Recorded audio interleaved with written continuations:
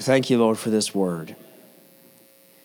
Just, Lord, unravel what the enemy has bound up.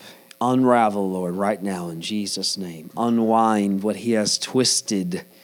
It's what he does. The enemy twists. But I thank you, Lord, right now for the untwisting of the lies that have been spoken into all of our lives. Even the most holy of holy after Christ, there are still even tiny little things, twists within our theologies and in our philosophies of God.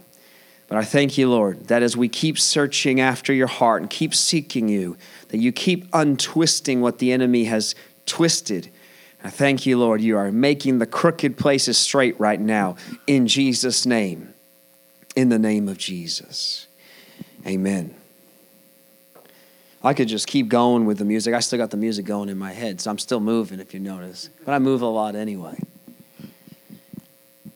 Let's get right into his word. I told you that I wanted to get you to Hebrews 11, but last week I needed to spend some time in Hebrews 10, because in order to truly understand the faith of Hebrews 11, you have to understand the steadfastness, the steadiness, the unshakable, unmovable faith of knowing Jesus Christ. That's what it truly is. It's an unshakable, immovable faith that we have in Jesus. But I want you to look today, we're going to go right into Hebrews chapter 11. Look at verse 1. God wants to say some things today. I'm just going to make a few points, and then I'm going to try to touch these as best as I can. And if I don't, then you've heard them said right now, right off the bat. Sometimes I get lost in it. And with more time, we could get through it all, but we don't always have the time. So I just want to say some points. Firstly, God wants you to see through his eyes. He doesn't want you to see through your eyes. God wants you to see through his eyes. God sees the end from the beginning.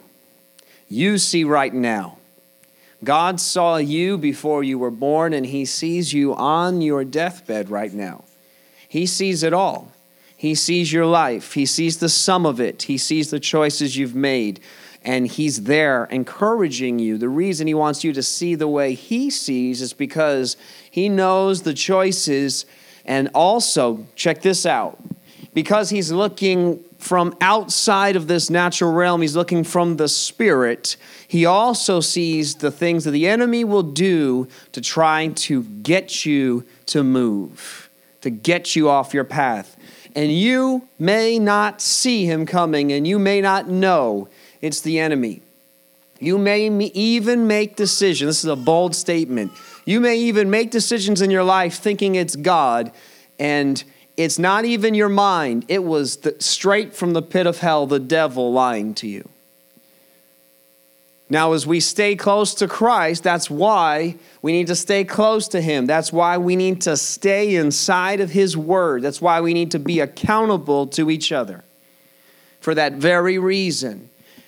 I wasn't going to talk on this, but just as I stood up here and prayed, and we've been talking about it in the Bible study, the very first sin, Adam and Eve, the devil came and he twisted what God said. We come to Christ. He has the Spirit of God upon him. He's going into the ministry officially. He was Jesus, and he's going to become Jesus the Christ. He was born a man, born human, lived a human life, and he's about to be ordained by God in the River Jordan and baptized, and the Holy Spirit comes upon him.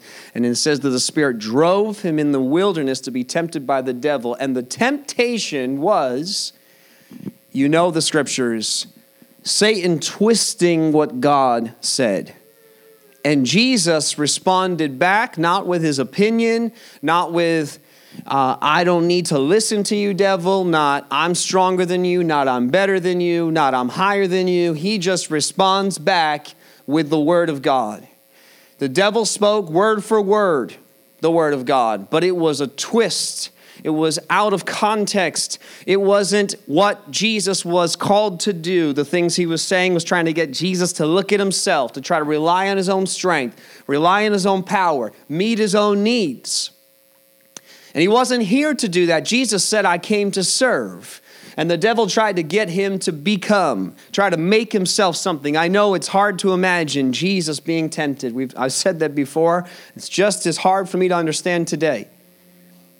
But if the Bible says he was tempted, and the temptation was to try to get him into himself and do his own thing. You need to rely on the Spirit of God and the whole Word of God. We can't pick and choose scriptures we like. We can't pick and choose things in the Bible. We can't take the blessings of the Old Testament and the victory of the New Testament and forget the believing, the testing of the faith, the standing in the gap, the staying confident, the staying diligent, the enduring of their faith through all that they faced. We have to remember that it's the whole thing, the whole Bible, the whole story. And there's a part of your faith that is so incredibly rewarding. There's a part of your faith that's so fulfilling when God starts coming through for you in your life. But there's another part of faith. That's not faith. That's the reward of faith. It is faith, but it's the end. There's a part of your faith that just has to stick it out, that has to stay steady, that just has to keep trusting. Because I'm going to make this statement. If it makes sense, it's not faith. It's only faith when it doesn't make sense, when you don't have the answers, when you don't know how you're going to possibly do what you know you need to do, when you know you got to stick it out, when you know you got to stay, and you don't have the ability within you, you don't have the strength within you, that's when faith comes to life. That's faith. Before that, it's just weird stuff, mind over matter. And that will always fail. You try to beat the devil in your mind, let me tell you this straight up. Let's go right to Jesus. You try to beat him in your mind. You try to talk, tough to him, and you will fail. Jesus didn't respond to the devil like that. He didn't respond. He didn't spend a lot of time with the devil either. Neither am I going to today, and we're not going to focus on that. But you got to know the Word. You got to know the Word and stand on that alone. And it will be tried and tested. That's when faith starts becoming real, when it's being tested. Before that, I said last week, I'll say it again, how do you even know you have faith? Because you say you have it?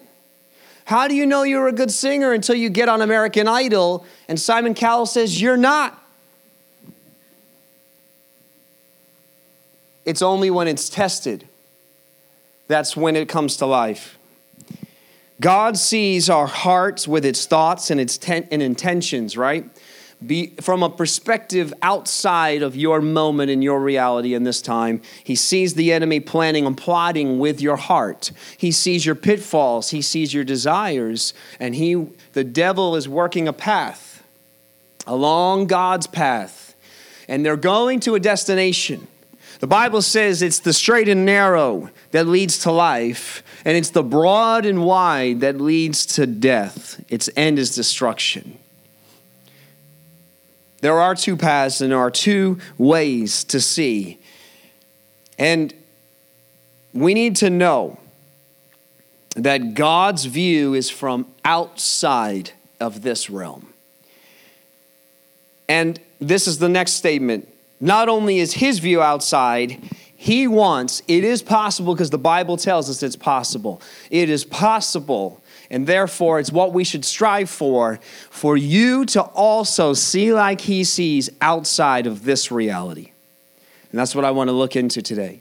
Hebrews 11, verse 1. Faith is confidence that what we hope for will actually happen. It is the confidence that what we hope for will actually happen. It gives us assurance about things we cannot see.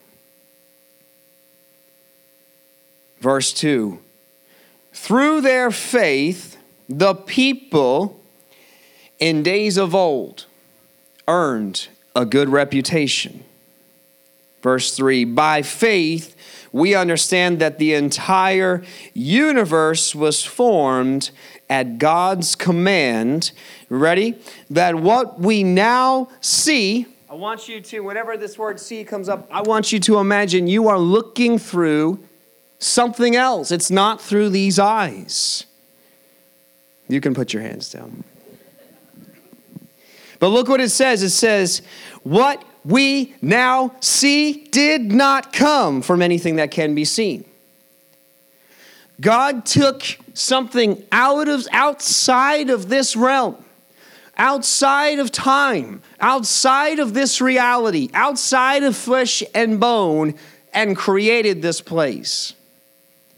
That's where this world came from, outside of this. That means that God can see both. If he created this world from something that is unseen, from the unseen, means that God is fully aware of what's going on here and what's going on behind the curtain. I want to just talk a little bit today. We have this concept of the Wizard of Oz. You know, this thing behind the curtain moving, and God is behind the curtain. He's not the Wizard of Oz. But the devil's behind the curtain too. That's the realm that he works in. And this place that we live in, this natural place, this place right here, is not real. This is temporary. This is just a glimpse. James says it's just a wisp of air. It's a vapor. It's coming and going. It's fleeting. And both God being the eternal, the forever, and the enemy being made by God, he's not more powerful than God, and he will lose. That's what the Bible tells us. But he still sees in that realm beyond us, and he is orchestrating things beyond you. And when you start seeing things happening both in your world and in the world, those things that are going on are just puppet, just the, what do they call that? There's a name for that thing. Dancing on the stage. Come on. The marionette. I knew it started with an M. Marionette. But the Bible says, verse 7, it was by faith that Noah built a large boat to save his family from the flood. He obeyed God, who warned him about things, listen what it says, that had never happened before. God warned Noah about something that had never happened before. That means that God saw this world. He's looking from outside of this world. He's looking in. He sees what the enemy is doing. It says that every man wanted to do what was right in his own eyes. That's all he wanted to do, starting from the garden. Once that spark of sin broke open, a flood of sin. But it says that by faith, Noah condemned the rest of the world, and he received the righteousness that comes by faith. What's that talking about? He believed God, he trusted God, he built that ark, and he got in that ark, and God protected him. He trusted that, you know what? I believe you, even though I don't see anything, that there's not even, how do you even describe rain if you've never seen it? How would God even explain it to Noah? How could God possibly give him an understanding of something that had never happened before? And the point is that when you are trusting God, don't try to make sense of it, because you can't. God's going to start pulling the call out of your life. He's going to start asking you to do things. He's going to start asking you to look differently. He's going to start to ask. He's asking you to trust him with things that are not ever seen before. And you can't go to God and say, well, give me the 10-step plan. Because all he's going to say is just build an ark. And the ark doesn't even make sense. All it is a piece of wood sitting on the ground. How could you even get the concept of what was about to happen? It says in verse 27, continuing in Hebrews 11. I'm just cherry picking a few verses. It's a beautiful chapter. Encourage you, as always, to go and read what we're preaching. Go read through Hebrews 11. There's a lot about faith. There's just a little bit today. It says that it was by faith that Moses left the land of Egypt, not fearing the king's anger. He kept right on going because he kept his eyes, 2 eyes. I'm just going to do 2 because everybody gets weird about this one. He kept his eyes on the one who is invisible. Or he was looking into the unseen, it says. He had to, because what he was believing for hadn't happened yet. He had to. He had to trust God outside of here. And he can't how do you try to do something yourself if you don't even know what you're going to try to do? He just knows God says, trust me, lean upon me. I'm going to do something. And you try to figure it out, you try to do it, you will not be able to. Plain and simple. The Life Application Bible sums up Hebrews 11 with this.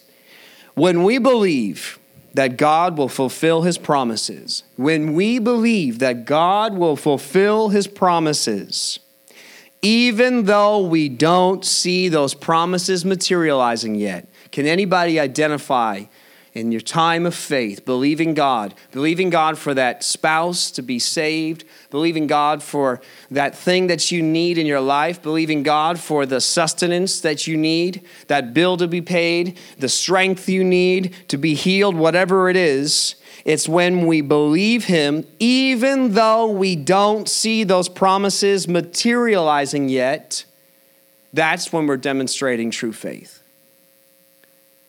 When there's no material, there's not even, I said last week to the band, just having a conversation with them, private conversation, and I said, you hear me say it a lot, you need to be a fool for Christ.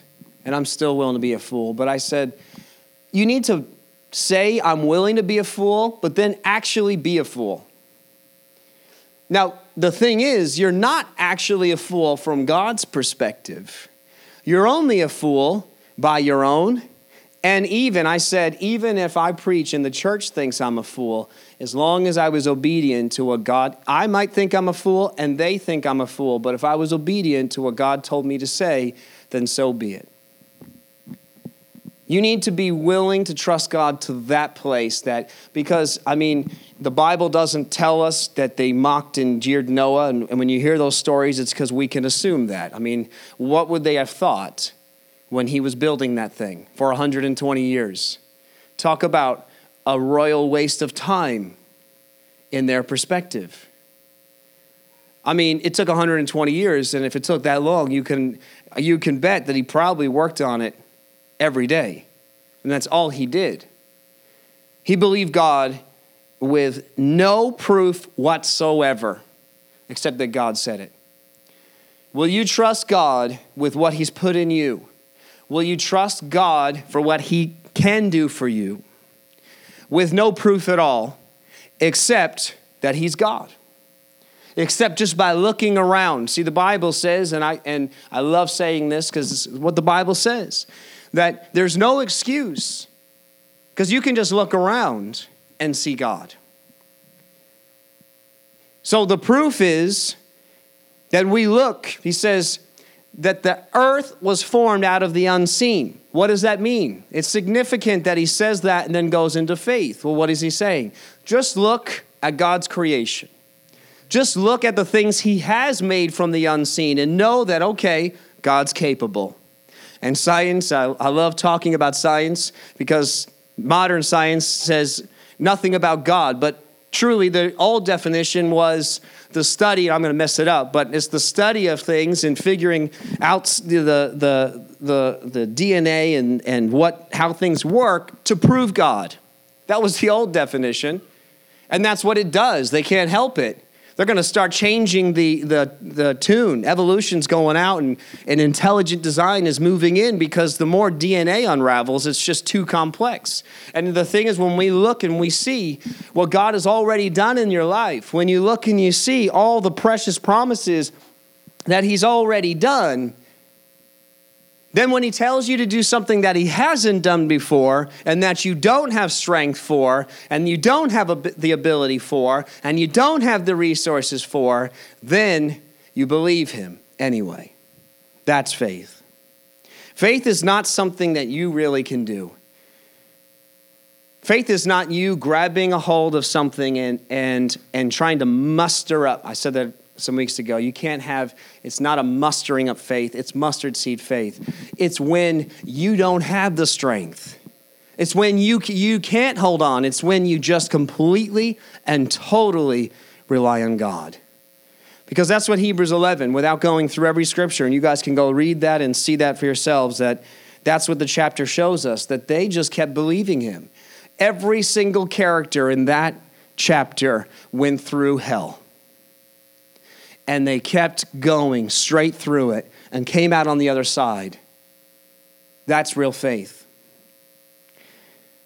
The best story for me that I love about seeing differently, about seeing with faith eyes, is Peter. And I want you to look at the book of Matthew, chapter 14, and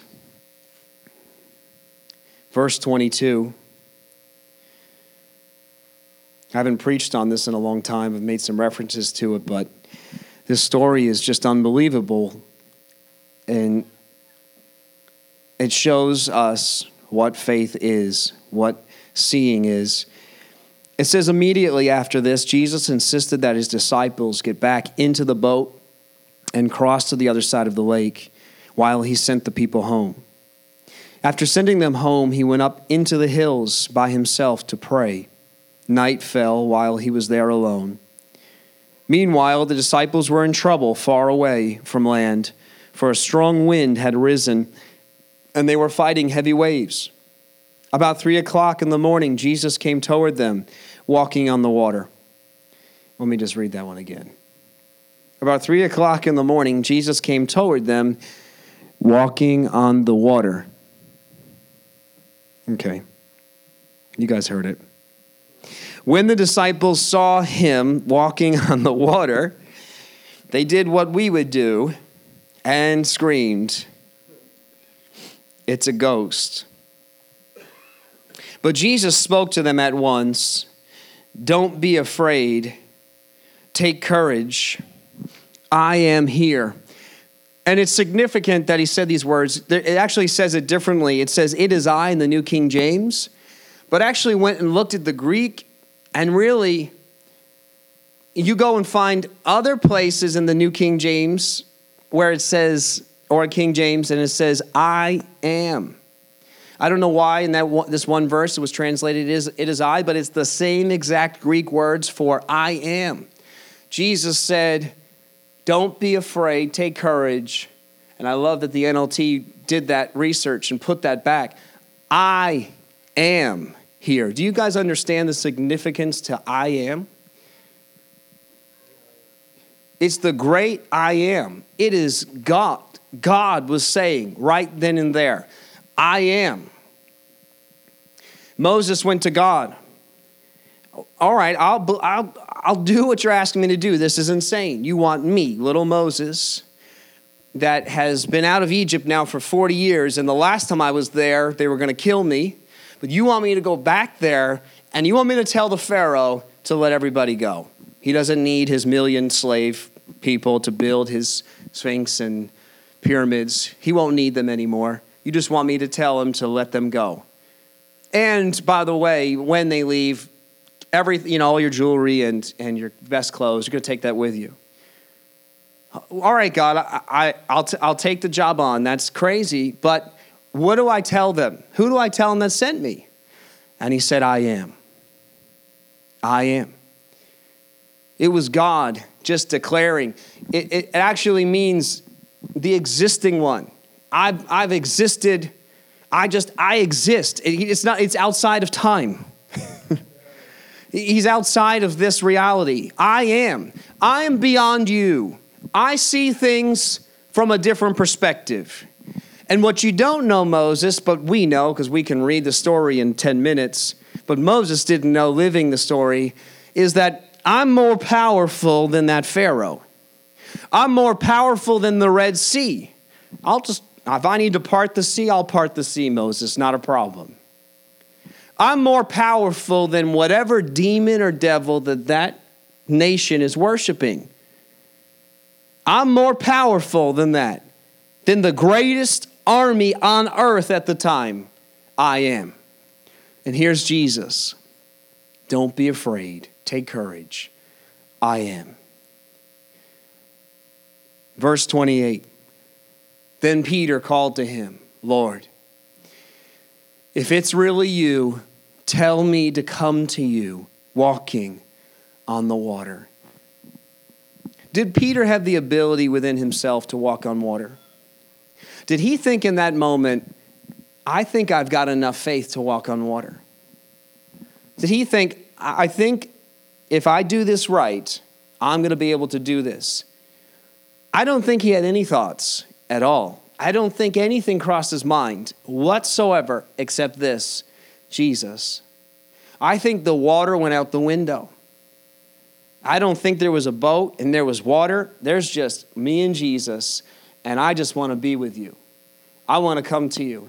I'm not going to try to show off to the other disciples and do something that they can't do.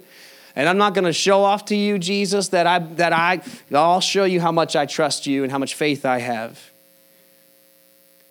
He just put his eyes on Jesus. And it says in verse 30, yes, come, Jesus said. So Peter went over the side of the boat and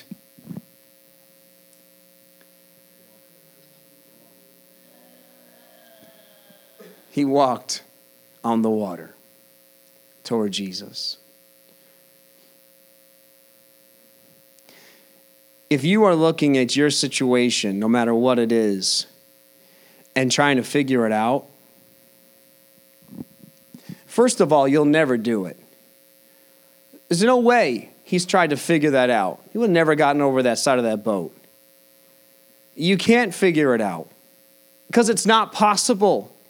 Because it's not from this realm. Water doesn't exist outside of time. This thing called water, it only exists as water in this reality. But Jesus, the great I am, the existing one, the one beyond this realm, water is irrelevant to him. It can be whatever. For him, it's a solid. Because he says it is. Because he decided it would be a liquid for us in this realm. If he wants to make it a solid, he can make it a solid. What can't God do in your life? If he decides that he's going to do something in your life, is God limited? Is there something that he can't do? In verse 30, now we'll go to 30. But when, look at this. I want you to look with your natural eyes. Your natural eyes, they see the strong winds, they see the waves, and your goggles, he had put the Jesus goggles on, and he was fixated on Jesus, and this realm disappeared.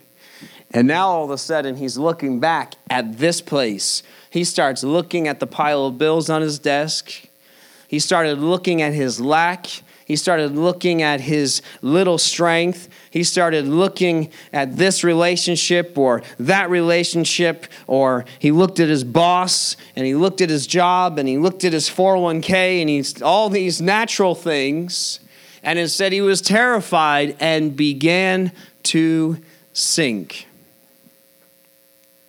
I've said this before. I want you to note something though. It doesn't say that he sank. Isn't that amazing? That even there's a place in faith. It's not you telling the water that I'm going to walk on you. Because you can't do it. You are not greater than this earth and the natural. You came from the earth, you're going to go back to the earth. It's your eyes on Jesus. and that alone. It is your eyes on Jesus that there's a connection that happens, a supernatural connection that happens, and you know that coming to him.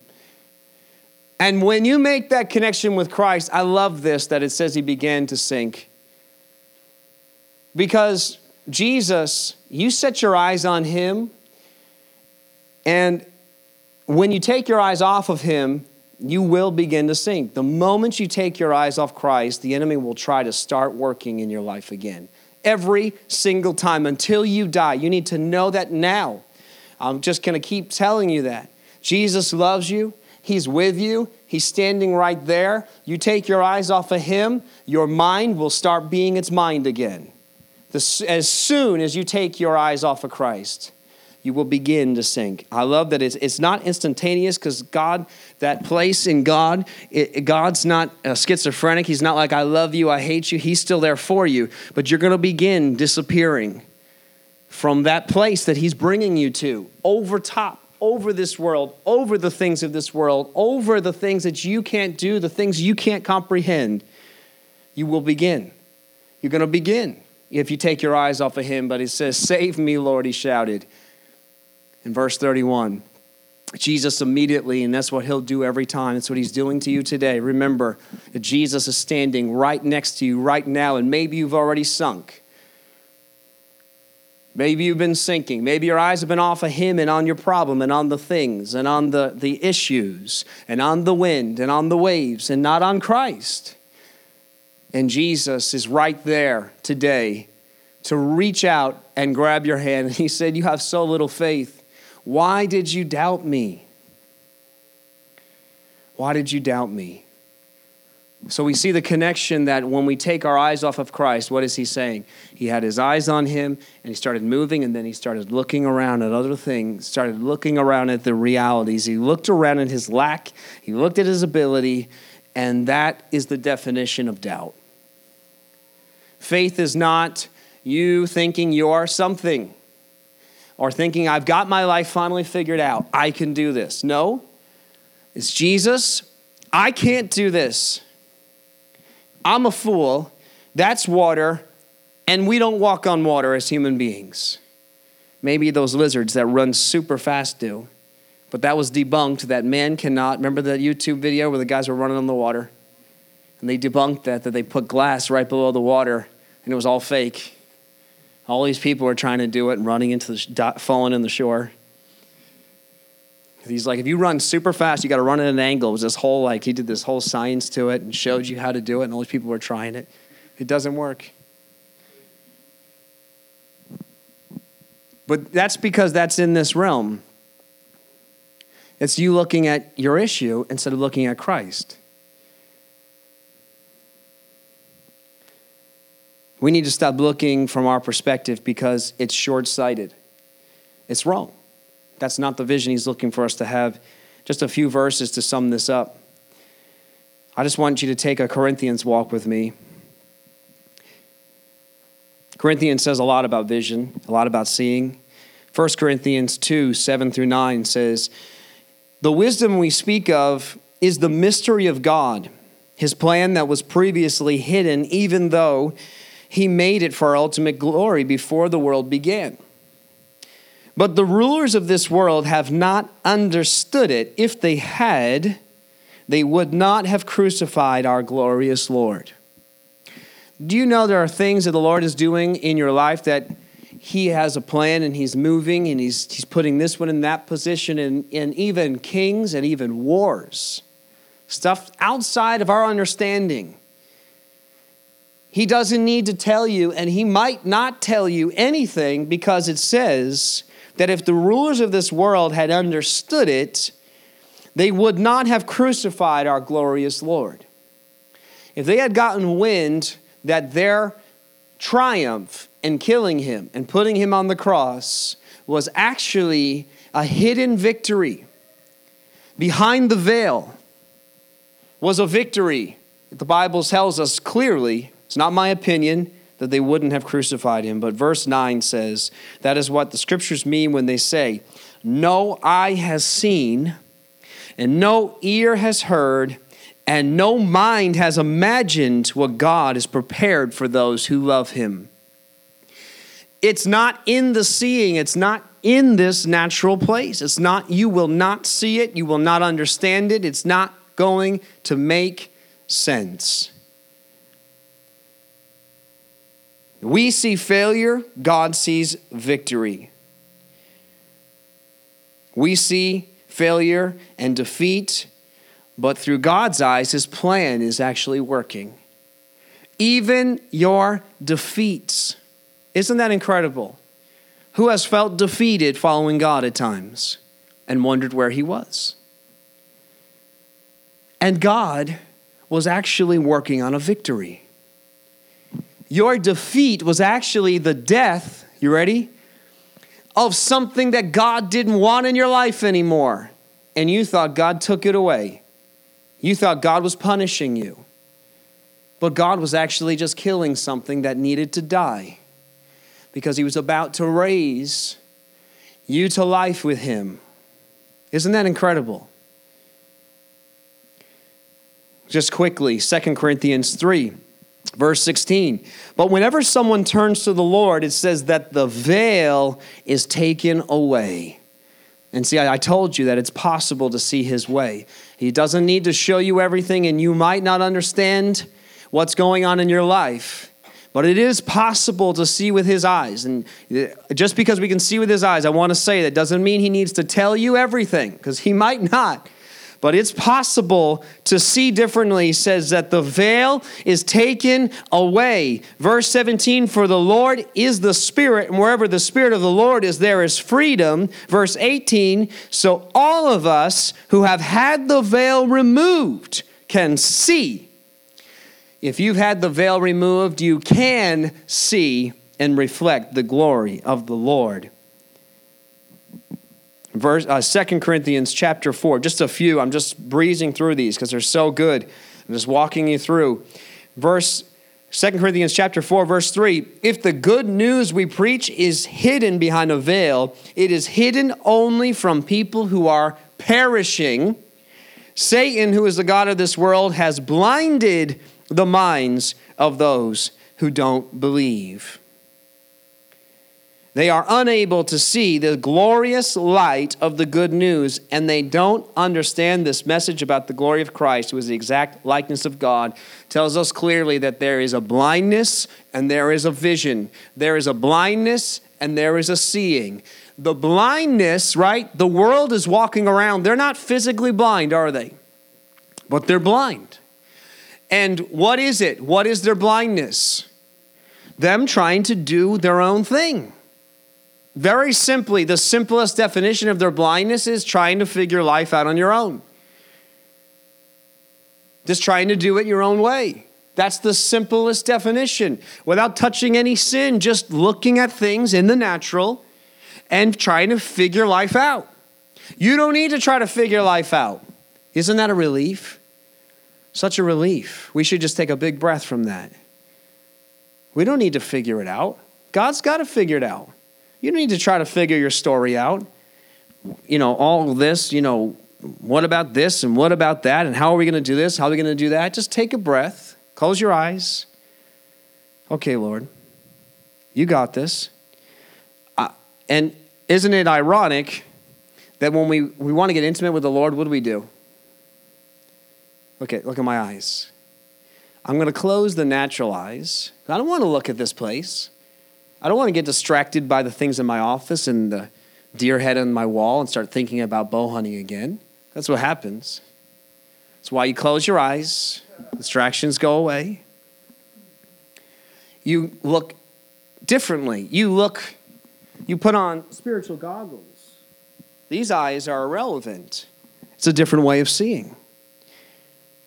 And then Corinthians, it says, in verse 18, it says, so we don't look at the troubles we can see now. This is your scripture, guys. This is the one for this week. We don't look at the troubles we can see now. We don't look at the things seen.